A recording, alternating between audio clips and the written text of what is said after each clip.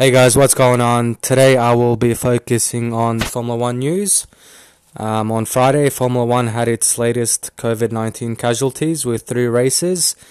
The Singapore, Japanese and Azerbaijan Grand Prix all lost their spot on the calendar due to the logistical problems caused by the pandemic. Formula 1 said the cancellations were due to, quote, ongoing challenges presented by COVID-19.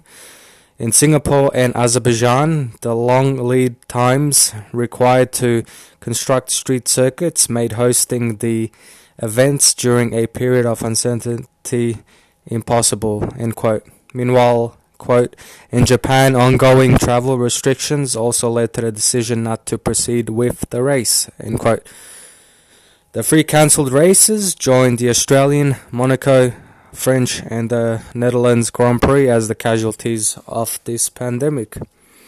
Singapore, which has had the highest recorded number of virus cases in Southeast Asia, has just started easing the curb, and it cannot begin to construct a marina-based street circuit due to the government's strict restrictions to fight the virus.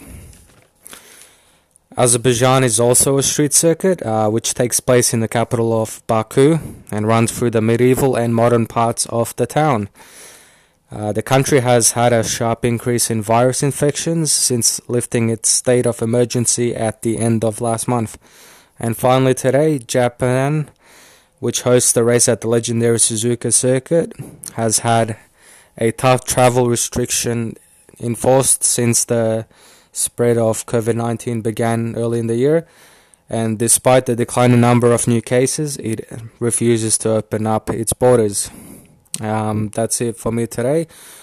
I'm hoping that's the last of the cancellations for this year, and I hope from now on we just have good news leading up to the start of the new season in 3 weeks. Anyway guys, I hope you enjoyed the podcast, and I'll see you guys next time.